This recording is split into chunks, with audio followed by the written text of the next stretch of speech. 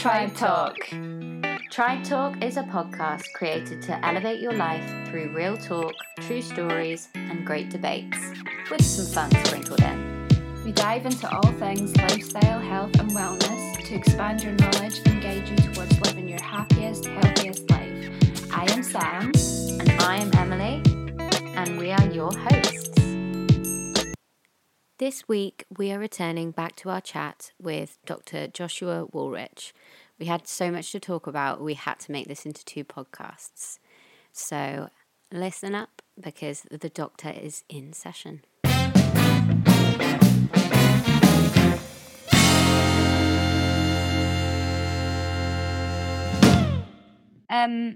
By the way, when we ask our guests something people may not know about you, I think yours may be my favourite ever. Yeah? I think it's quite a good one too. So, Sam, you don't know this, but he auditioned for S Club Juniors when he was younger. God. I love this club. I mean... I do too. S Club, I mean, I could be the male member of the Saturdays right now, had I got far enough. Were they auditioning for men for the Saturday? Oh, no, No, the Saturdays are the female members of S Club Juniors, aren't they? Oh, yeah, that's true. Whatever happened to the men? Yeah. Extrapolate. They were rubbish. Yeah. They weren't very good, were they? Let's be honest, S Club Juniors was terrible. But S Club was amazing. Yes. And I was a bit of an amateur dramatics child, and so I loved to sing. So I went to the audition. It was quite horrendous. Like, you were all they lined you all up. Like, I didn't get to meet, when you watch like Pop Idol, or what it used to be called Pop Idol, or X Factor, or whatever on TV, you just see the auditions in front of the judges. Yeah, there's a whole load of auditions before that. Loads. And they put people through who are really bad and put people through who are really good to make good TV. So the audition was like 20 kids all lined up in a row. We only had 4 or 5 songs we could pick from. Mine was Never Have a Dream Come True, because that's clearly the best S Club song for a ballad. And all of us were singing the same song in a row. And these kind of like talent scouts / pre-audition people were just walking along the row, listening to us all sing, trying to pick out people that they thought sounded good. Oh my gosh! Really, it was. Yeah, I feel like I feel hard done by. Do you want to go to the media? What? No, I'm not. No, it's not happening. No. I think I might know all the words still, but it's still not happening. Damn. So funny. The girl we had on last week, I realized we shared we both had auditioned for Stars in Their Eyes Kids. Do you remember when that was? Oh, really? Yeah. Wow. Tonight, what was his name? Matthew Kelly. Tonight, Matthew. There we go. Tonight, Matthew. I'm going to be. What were you auditioning as? Like, who? What ginger child prodigy had you auditioned as? Well, that's the thing. I didn't get on because I think I went as like Leanne Rimes or something like that, like somebody that I just didn't look like. Yeah. That's quite cool. I didn't realize there was a junior version. I knew about the adult one. Yeah. But I'd never seen I bet the junior one was really cringy. Probably. I mean, I don't think I watched it, and after I didn't get on it, you can't audition and not watch it. Yeah, you can. They denied me. I'm not going to watch something I wasn't. It's like it's like I have a hard time with Harry Potter movies. Why? I should have been Ginny Weasley. Did you audition for Ginny Weasley? No, but I should. Well, then you can't say that, because otherwise you're just then no, that's illogical. You can't do that. I have a hard time with Harry Potter movies because they're all terrible actors. They're like so bad. Oh my gosh, yeah. From number 4 onwards, they're fine, but the first 3 are just cringy as anything because they're so terrible. Because they weren't picked for their acting prowess; they were picked for looking like what they thought the actors should look like. Yeah. What's crazy is that they're rebooting it. What? Really? Somebody told me. I think my husband said that already. I don't know already if it's soon or they're like thinking about it soon. I don't know. I don't know the facts. I just heard that statement and I thought that's crazy. They missed out so much in the films though, so they need to reboot it. Need to make them longer. Really? You really want 5-hour-long Harry Potter movies? Yes, they did it with Lord of the Rings. They can do it with Harry Potter. Yeah. Lord of the Rings is a better story. Oh no, I can finish Lord of the Rings. What? Sam, Lord of the Rings is amazing. I really tried. It's a better story. I watched the first one and I was just really bored, so I didn't watch it anymore. How are we friends? I watched them like about a year ago, and I really tried, but I don't know. We've gone completely off topic here. Yeah, I know. Well, that's because you brought up the S Club 7 thing. That's 90s, why the S Club 7 thing. Yeah, but I think we've done a nice all around the houses approach to. There weren't any like big arguments either, which is slightly disappointing. No, I'm joking. I'm joking.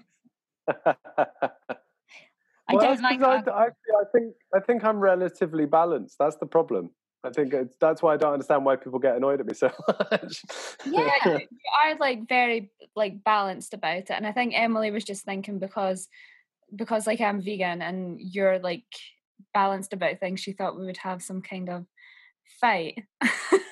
No, there's nothing. So what's come up quite a lot recently because it's been relatively close to January is the veganuary, is that how you pronounce it? Yeah. Thing.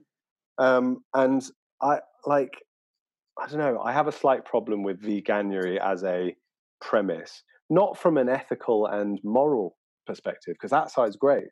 But the problem I have is that there's a lot of misinformation about how being vegan is inherently healthier than not being vegan or being vegetarian. And it goes back to that whole stuff of going, you know what, yeah, eating more veg is healthier for you, but we're leading people down a route where it's encouraging some misinformation and some misbeliefs around food.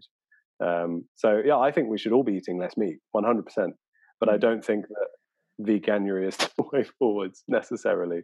I think there are quite a lot of people, not that it negates the good stuff that being vegan is, but there are a lot of people that go down that route to hide stuff around their eating behaviors.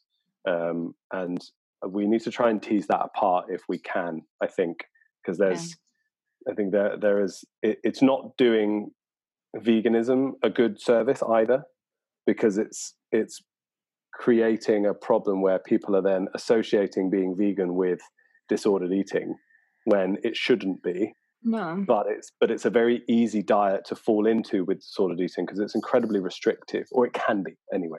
I don't feel like it's very restrictive. I think especially now because there's so much on the market that you could basically eat, you know, all these meat substitutes that are out. For instance, say if you went vegan, especially now, even from when I first went vegan, there's so much out there that you could basically eat the same meals as you eat being a meat eater, but with vegan substitutes. I think it's really not restrictive. But then you could, and again, just to clarify, I love you. It's fine, don't worry.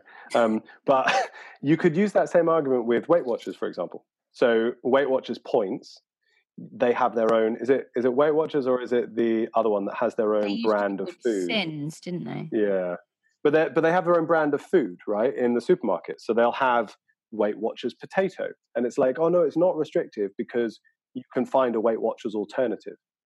And so putting the moral and the sustainability thing aside for a second, because those are both great things, and I don't want to negate the importance of those two things.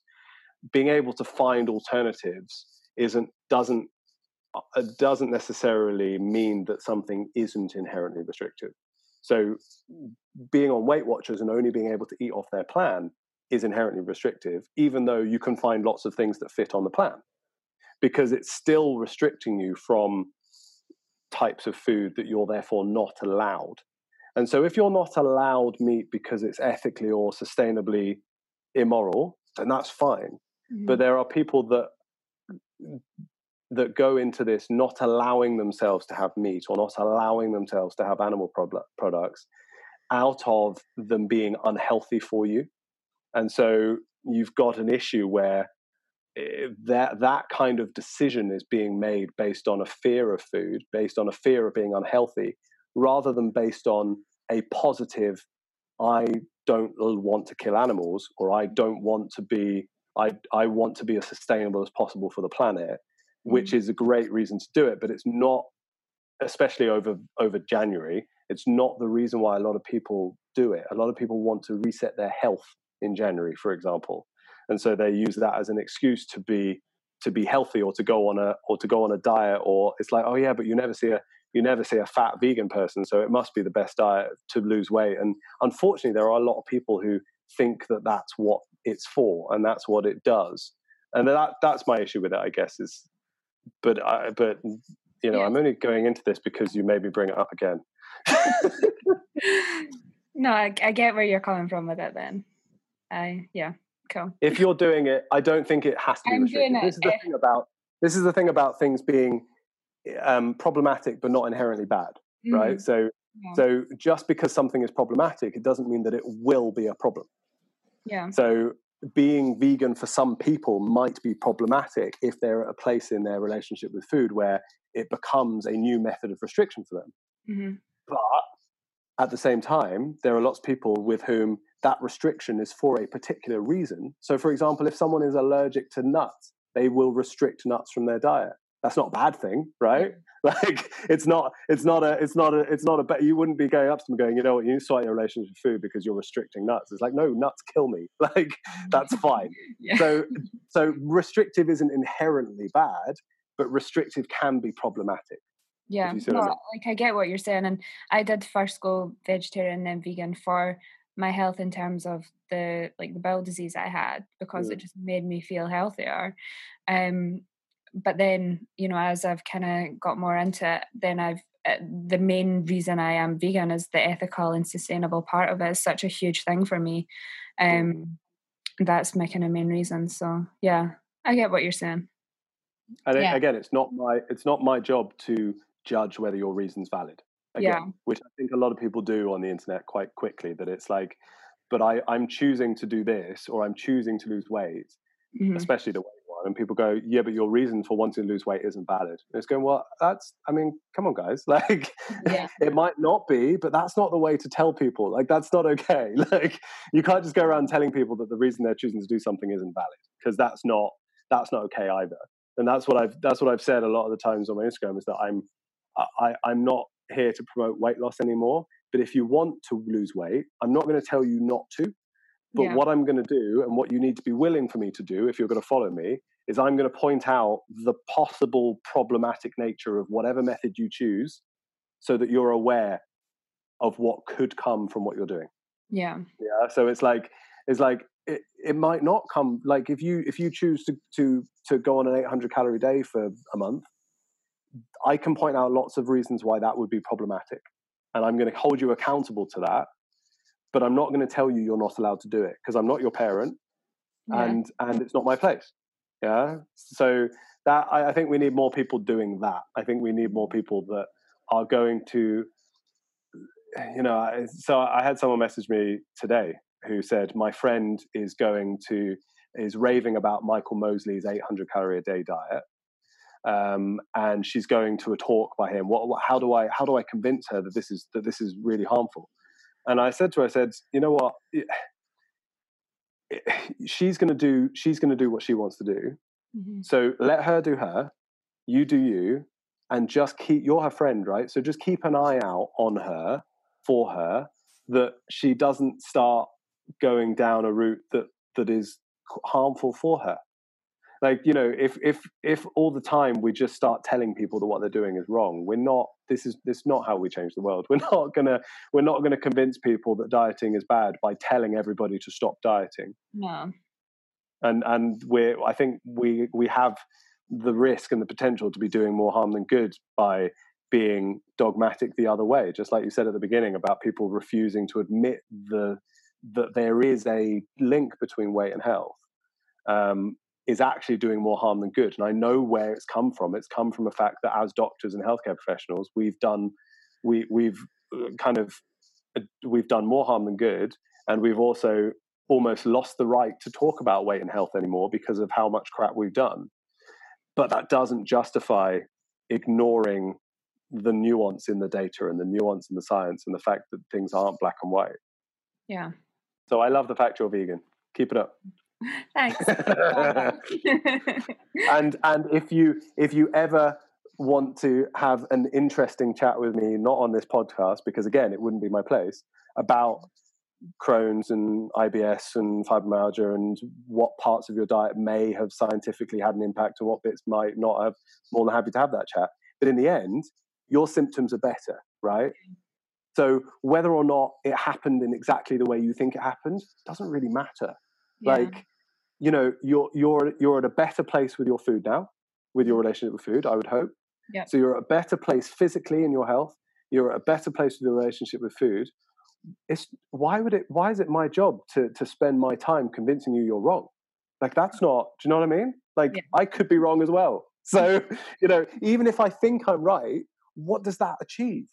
Yeah. If, for example, let's put this in a different way. If, for example, you decided to cut out all meat from your diet, you were convinced it solved your problems, but actually where you're currently at is actually being detrimental to your relationship with food because you've cut out all that meat, and actually it's caused a problem from a restrictive nature, which it hasn't. But what I'm saying is, for some people that can.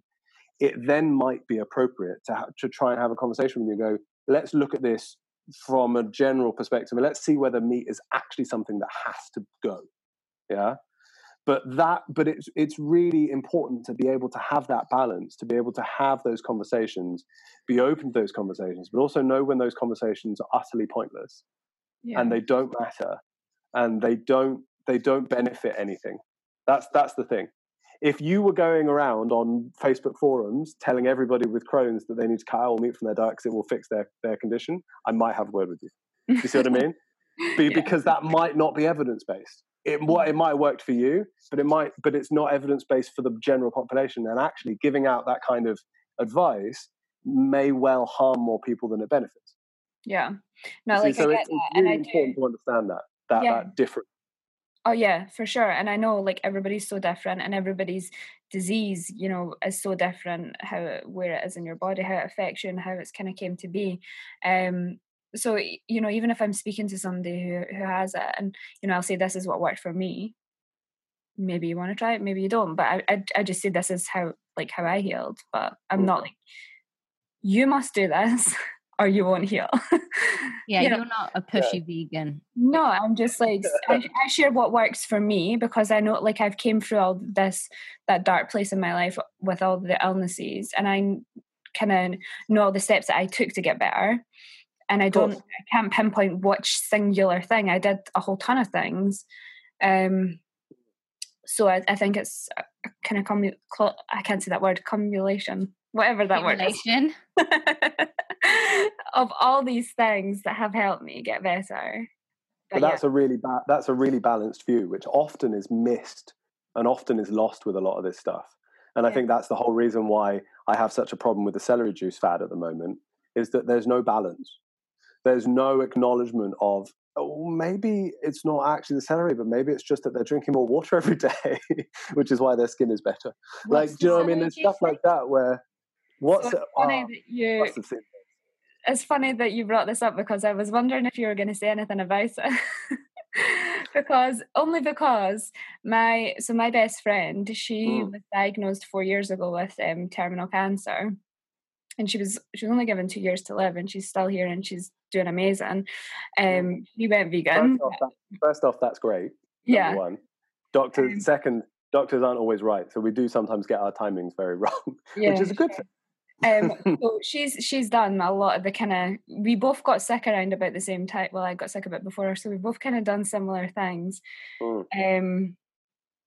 Anyways, she's been doing the celery juice thing, and I'd seen that you'd been posting about it, so I wondered if you'd bring it up, because she was speaking to me the other week about I think she's done it for 2 months now, and she's seen, like, all these, like, changes within her. She was having blurry eyes from the chemo. It was like doing something to her eyes, and it's kind of fixed that. Her eyes are going whiter, her skin's better, she's feeling more energized. She told me all these things.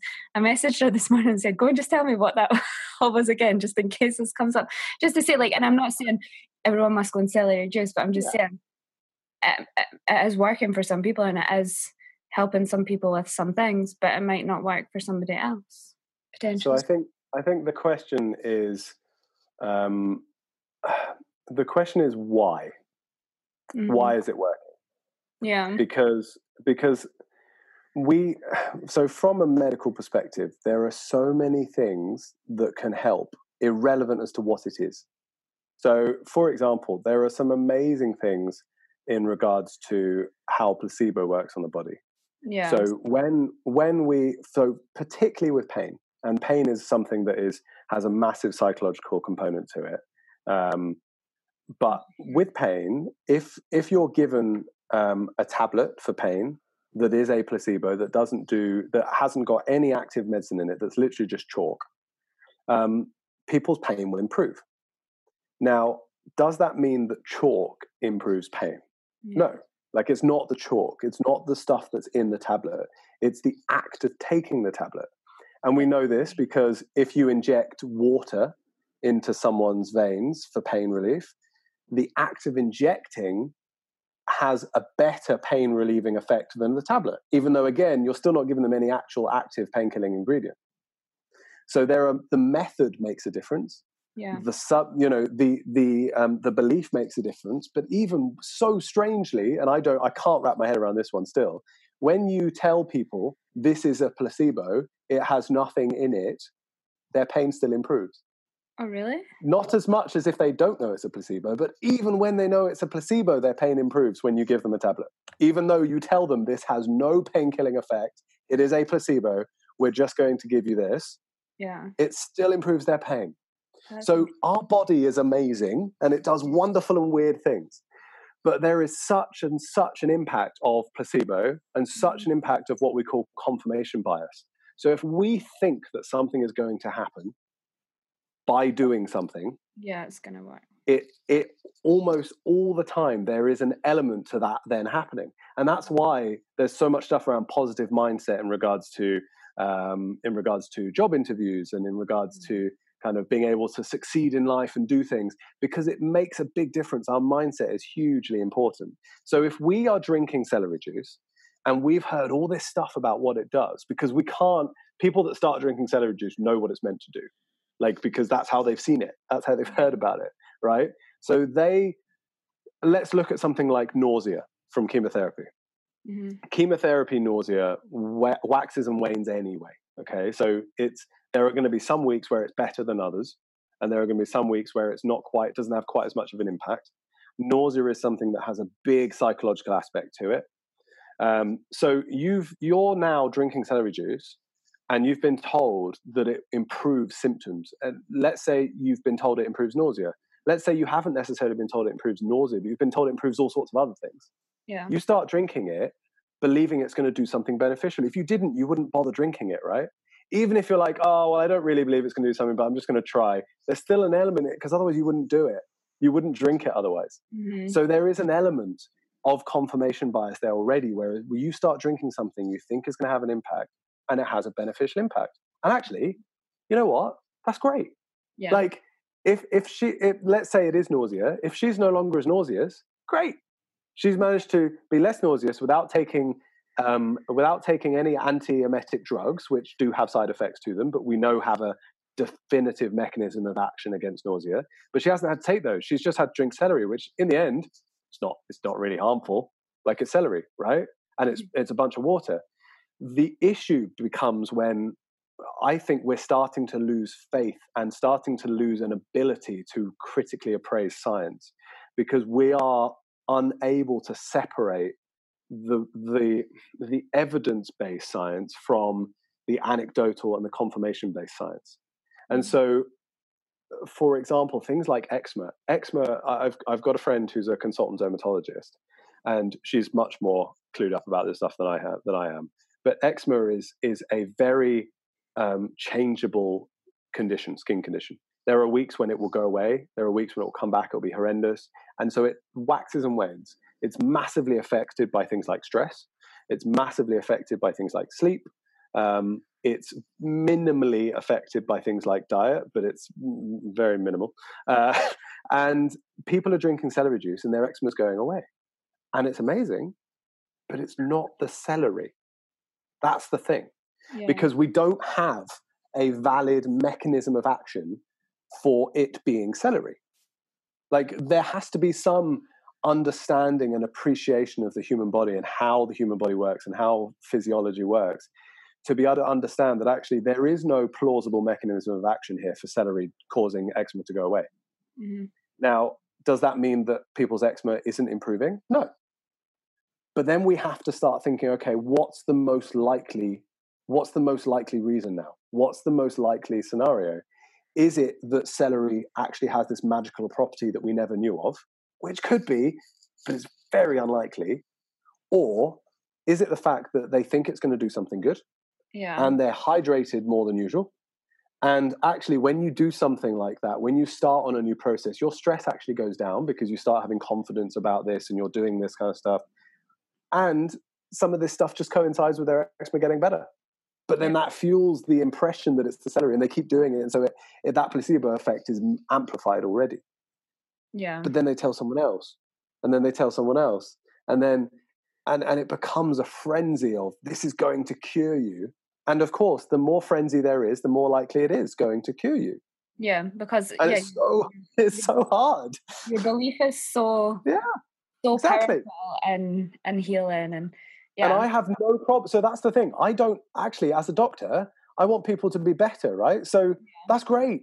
My problem isn't with the fact that people are getting better.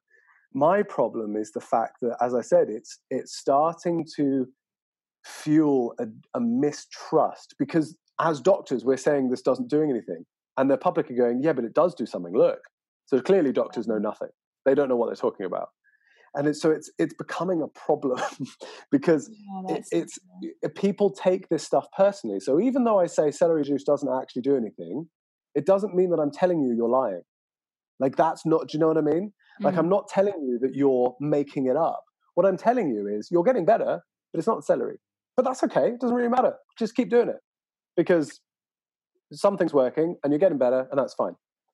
Mm-hmm. But it becomes an issue when so I'm really glad, for example, that your friend is still taking chemotherapy, because it becomes an issue, and we're seeing this more and more and more, where people are stopping the treatment that is definitely making them better and is definitely keeping them alive in favor of something like placebo can only go so far. Confirmation bias can only go so far. Your symptoms can get better, but your cancer's not going to get smaller. That there is an extent to how much power we have from mindset and from, symptomatic relief, massively so. Yeah. But if there is a cancer, for example, in someone's breast that is a certain size, it's not going to go away if someone stops taking chemotherapy. If it's sensitive to chemotherapy and it's getting better and someone stops it because they've been told that actually it's killing them and they need to just eat this food or they need to go on an alkaline diet, people are dying because they're stopping this kind of stuff. And that's the problem that I have. That's the reason why I'm addressing stuff like celery juice, even though in the grand scheme of things, I mean, come on, it's celery. It doesn't really matter, right? Mm-hmm. But it's because I do see the real harm that some of this stuff does. And the person that's propagating the celery juice, the medical medium, talks a lot of nonsense that is very harmful about all sorts of other things to do with the human body. Okay. And so it might feel like I'm having a go at celery juice, but I'm not. I'm sure it tastes crap and people don't like the taste of it. So that's for whatever, each to their own. But it's the concern that I have from the real harm that I see this stuff having when it's celery juice one day and then the next day it's an alkaline diet to cure your cancer. And it means that people then stop going to the doctor and people end up dying. And that's not an extrapolation on my part. It's not a figure of speech. That's actually happening. Yeah, I had and it's a concern. I had one of my doctors that I teach was telling me how she had a girl who'd come in with like quite a small cancer in her breast, and she chose to do the alkaline, I think it was alkaline diet or something similar. And then I think it was about 3 years later, she saw her again, but she was in the kind of end of care, and she didn't make it because she just chose not to go down the scientific route. I mean, we science doesn't get everything right, and we can't treat every disease, right? But there are certain things that we know we have treatments for. We know this stuff works. It's been tested time and time and time and time again. And I don't understand the ethical basis of people just, I mean, it's a bit like vaccines, which is a whole other conversation. But we've got something we know that works, and we're starting to become afraid of the unknown. We're starting to become afraid of doctors. We're starting to become afraid of medicine, afraid of chemicals, and it's creating an environment where people are getting symptomatic relief from vegetables, which is great, but that's coming along with it a distrust.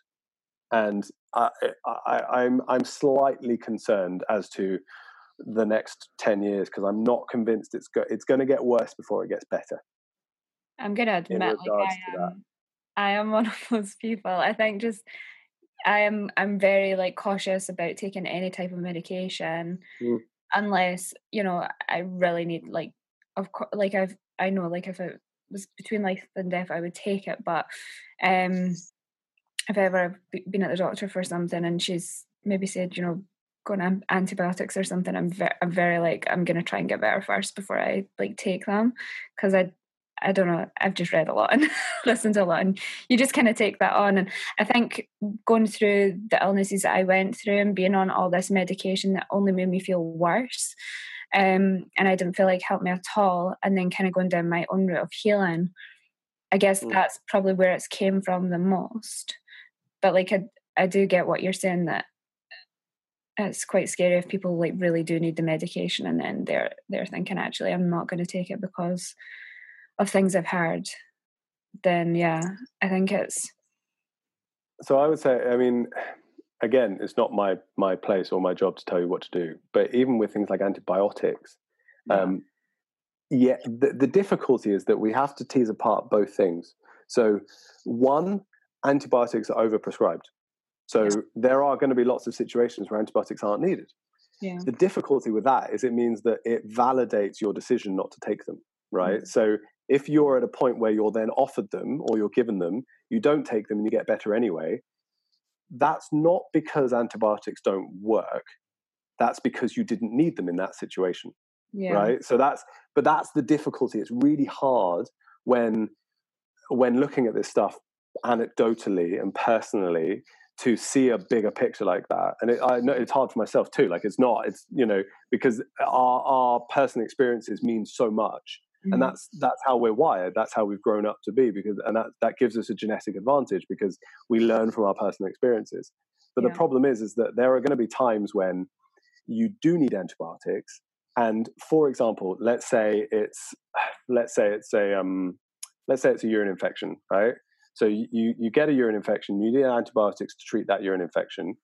We know that when people have recurrent urine infections, that can increase the risk of things like bladder cancer, because it can change the pH of the urine changes, it can change the way that the cells react in the bladder, and all sorts of things. So treating that urine infection earlier is better for all sorts of reasons. Not only does it symptomatically help you, but it also, you know, then kind of reduces the risk of things happening down the line. And so that's my concern from some of this stuff, that even the benign stuff, like even as doctors, we don't fully know the implications of not treating this stuff early enough, but we're finding this stuff out because a lot of the time we do treat it and it gets treated, but we're seeing some of the long-term complications from countries that don't have antibiotics and from seeing people that aren't taking them anymore. And so that kind of stuff, it still does concern me. We need to understand the risks of it. So antibiotics wreck our gut. We know that. But it's a price, it's an understanding of a benefit risk. Everything in life is a benefit risk. When we leave the house and we cross the road, it's a risk. Like we could get hit by a car.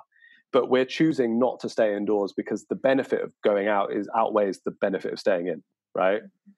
So we, you know, as much as a doctor is not always right, we do have an insight in regards to medical benefit and risk, because that's what we spend our whole lives learning about and treating patients for. And so if, you know, it concerns me that sometimes people are going with the assumption that we're not actually trying to help. and I'm not saying you specifically, but there are people now who are going to the doctor with an assumption that they don't know what they're talking about. That's their set rule. That's how they start. And if the doctor manages to convince them otherwise, that's great.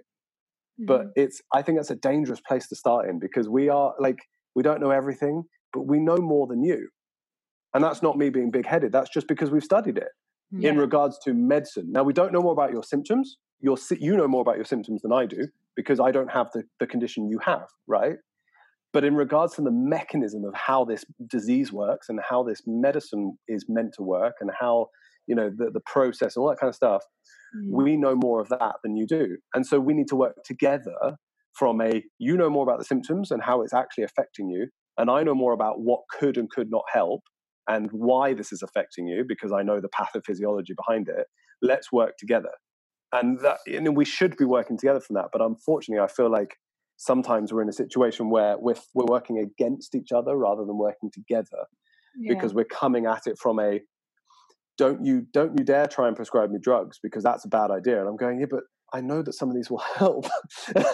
And so I'm fighting a losing battle. And the biggest example of that is vaccines, is that sometimes I come across fighting a losing battle of going, you've read this stuff and you've heard this stuff that medically isn't true, but I can't convince you of that. And so I don't know what to do. That's why if anything, it's easy to address celery juice, because that's an easy thing to talk about. Yeah. It's easy to talk about without, or should be easy without hurting too many people's feelings, although it doesn't always lead that way either. I think there's just so much, like, now in this day and age where we can just go on the internet and, I'm so guilty of Googling all my symptoms, and, I knew I had fibromyalgia before the doctor told me, because I'd Googled it so much, but there's so much information out there, and some of it can be wrong, because anybody can write anything and put it on the internet. And that can be helpful though, because for example, your symptoms better than the doctor does, right? So, but what's not helpful is going with a lack of willingness to be wrong. Yeah. So just like from both sides of the argument, if you Google something and go, you know what, my symptoms fit this, or they fit this according to Google, but again, this stuff is so complicated. Yeah, I know. That it's flipping 6 years at uni just to get a very basic understanding of this stuff. Yeah. And yet a 20-minute Google search and I know what my condition is. And you might be right. And do you know what I mean? But sometimes you're not. And the problem is that you come going, I have this. Yeah. And then the doctor goes, well, actually, that doesn't really fit. And some people are like, no, it does. I'm unwilling to admit, I'm unwilling to even have a conversation that it might be something else. Mm-hmm. I don't know how to, it's hard. I personally think we need to have lots more doctors like you in the NHS, because it's been so incredible to chat to you and learn.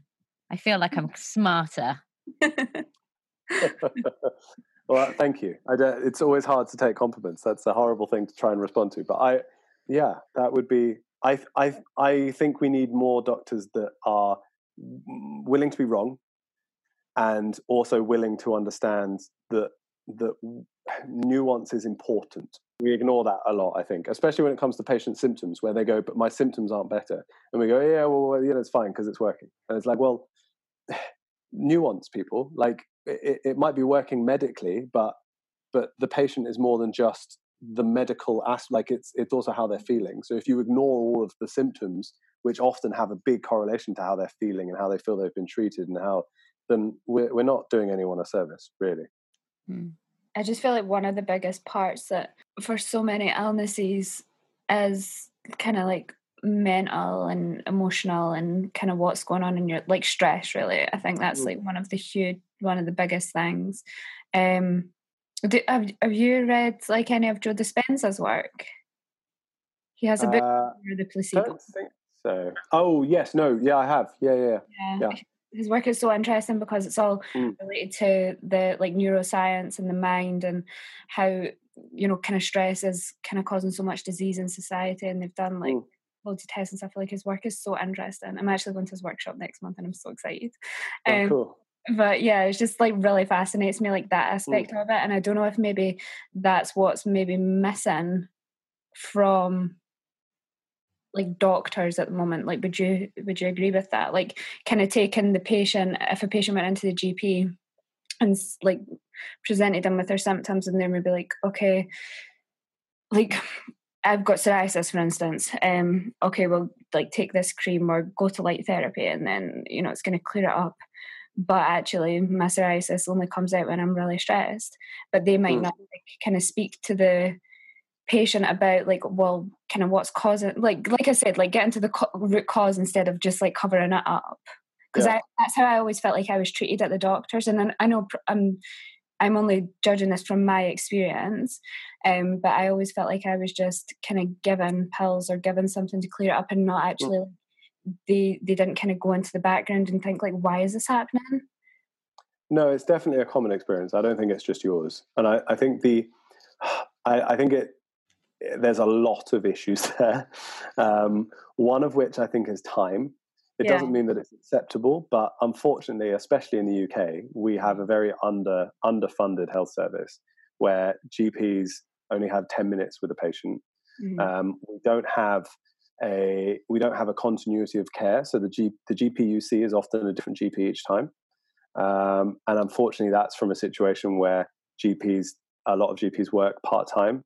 And a lot of that is because it's an incredible stressful job where they can't do the job as well as they'd like to do the job. So they're not doing the job full time anymore. And there's all sorts of elements there. So I agree. There is, we need to try and find a way of getting better at that. But at the same time, I would question, is it the doctor's responsibility to do that? Now it might be, but my question is, when it comes to things like stress and our eating habits and our amount of sleep, and it would be great if the doctor could do all that, but do you know what I mean? Like there are kind of other things there, like if there are other ways that don't require going to uni for 6 years to be able to address some of that stuff, and other people that might be better at addressing that kind of stuff than the doctor. Oh yeah, for sure. I think, I don't know, maybe it's just like people. And I guess with me, until I got ill and started researching, I didn't know about all this stuff, like that stress, etc. So I done my own research, which has been great. It's been such a great journey to kind of find out all this information, and is so available for people now. So maybe, I don't know, like I just feel like people just need to know more about it, and maybe it's not the doctor's responsibility. Maybe, I don't know. I think people have a person. I feel like there's something in my like life mission is to like help people with something around this and bring awareness to it somehow. Because also, as a doctor, it would be great if the impact of stress wasn't in the diagnosis I was able to make. Do you know what I mean? It would make my job a lot easier. Yeah. Because as you said, stress has such a massive, there are all sorts of things that have a massive impact on our health: sleep, food, stress, whether or not we actually hang out with people, whether we have any social contact. All these things have such a large impact that you can't go into in 10 minutes at the GP, unfortunately. And you also, even if you could, sorry? There should be a leaflet that's that's like, these are like 5 things, like check your life. Do you have this? Do you have that? Yeah. Maybe that would be a good thing. But actually, there is a bit of a wave at the moment of what's being called in the UK lifestyle medicine, of understanding the impact and really not necessarily understanding, because we always understood it, but we didn't value it as much as we should do, I would say. Of kind of valuing the impact of things like sleep, nutrition, social connectivity, things like that is important that we're not really addressing. And ironically, although this is slightly off topic, I think a lot of this comes from the fact that that we don't go to church anymore. Now, bear with me. Whether or not you believe anything to do with religion, church used to be a community thing. So go back 30 years, it used to be a community thing. You used to go every week. You used to meet members of your community. You used to know your members of the community. You used to know your neighbors. You didn't know your neighbors through any other method due to the fact you went to church with them. So I think there is a real element of isolation nowadays, and there's lots of reasons for that. I just think church is an interesting one to bring up. But there's an element of isolation where we don't know who our neighbours are. No, we don't know who the person that lives next door is. Why? Avoid eye contact. Yeah. Why don't we know who our neighbours are? We used to know who our neighbours were. Our neighbours used to go around and like, I would run out of milk. Shit, I'll go and borrow some from the neighbour. I don't know who my neighbour is. Yeah. Like, that's a bad thing. And that's something that, in a general, I don't know. That's a whole nother podcast again. But we spoke about this recently on a podcast, didn't we, Emily? Yeah, we did. I think it was like 5 things to bring more happiness into your year or something. Yeah. And one was connection. Yeah. And I'd read this study that in a small town in America, they had such a high rate of people living longer, and they found out it was because like they were all Italian and they were all like, I don't know, like they were all together all the time, and other people weren't. Why are you laughing, Emily? Because this is the 3rd time that this story is going to appear on our podcast. I'm very brief on that, but it's an important point. But it is. But so that some of this stuff goes much deeper than a 10-minute conversation at the GP, right? Yeah. So that's what I mean by I don't know if we're best suited to address this stuff. Like, I don't know who is. But, something needs to change. Yeah. And we need to stop spending all of our time on our phone by ourselves. Yeah. Yeah. Yes. For those of us who want to find you on their phone, where can they find you? So, however you want to pronounce it, Dr. Joshua Woolrich on Instagram. I'm sure you'll put it in the show notes or something. Yeah. Or for the next month, maybe you could still type in unfattening, because it's a major catchy name. I'm so upset I had to get rid of it. But that's easy to spell as well. It will still come up. You'll still find me. So just Instagram, and then from Instagram you can kind of follow me on other things as well. Yeah. But I use Instagram mostly. I have a Patreon as well, which you can is an easier way to get hold of me and ask direct questions. What, Patreon in general? Yeah, I've never heard Patreon of that. It's a platform where you can subscribe for a monthly fee. Okay. And you either get access to content early or you get other benefits. So I'll do live streams over there. I reply to every single message that I get over there at the moment. So I get far too many messages on Instagram to be able to reply to all of them. I try to reply to as many as possible, but I can't reply to all of them. So I mean, you have got one what was it, 144k? Yeah, so it's not the easiest. There are certain days I'll wake up to about 100 new messages, and I'm like, I just, if it's a work day, there's no way I can get through this. No way. So and that's just, it continues, it ticks, it never ends. No one ever sleeps on Instagram. So yeah, come and find me on Instagram, and then from Instagram you can find me on all sorts of other things. Fab. Well, thank you very much. So go and go find Joshua on Instagram, and we will see you next week. If you love being part of the tribe, make sure you subscribe to our podcast and leave a comment or leave a 5-star review, and we will be back for you next week for more Tribe Talk.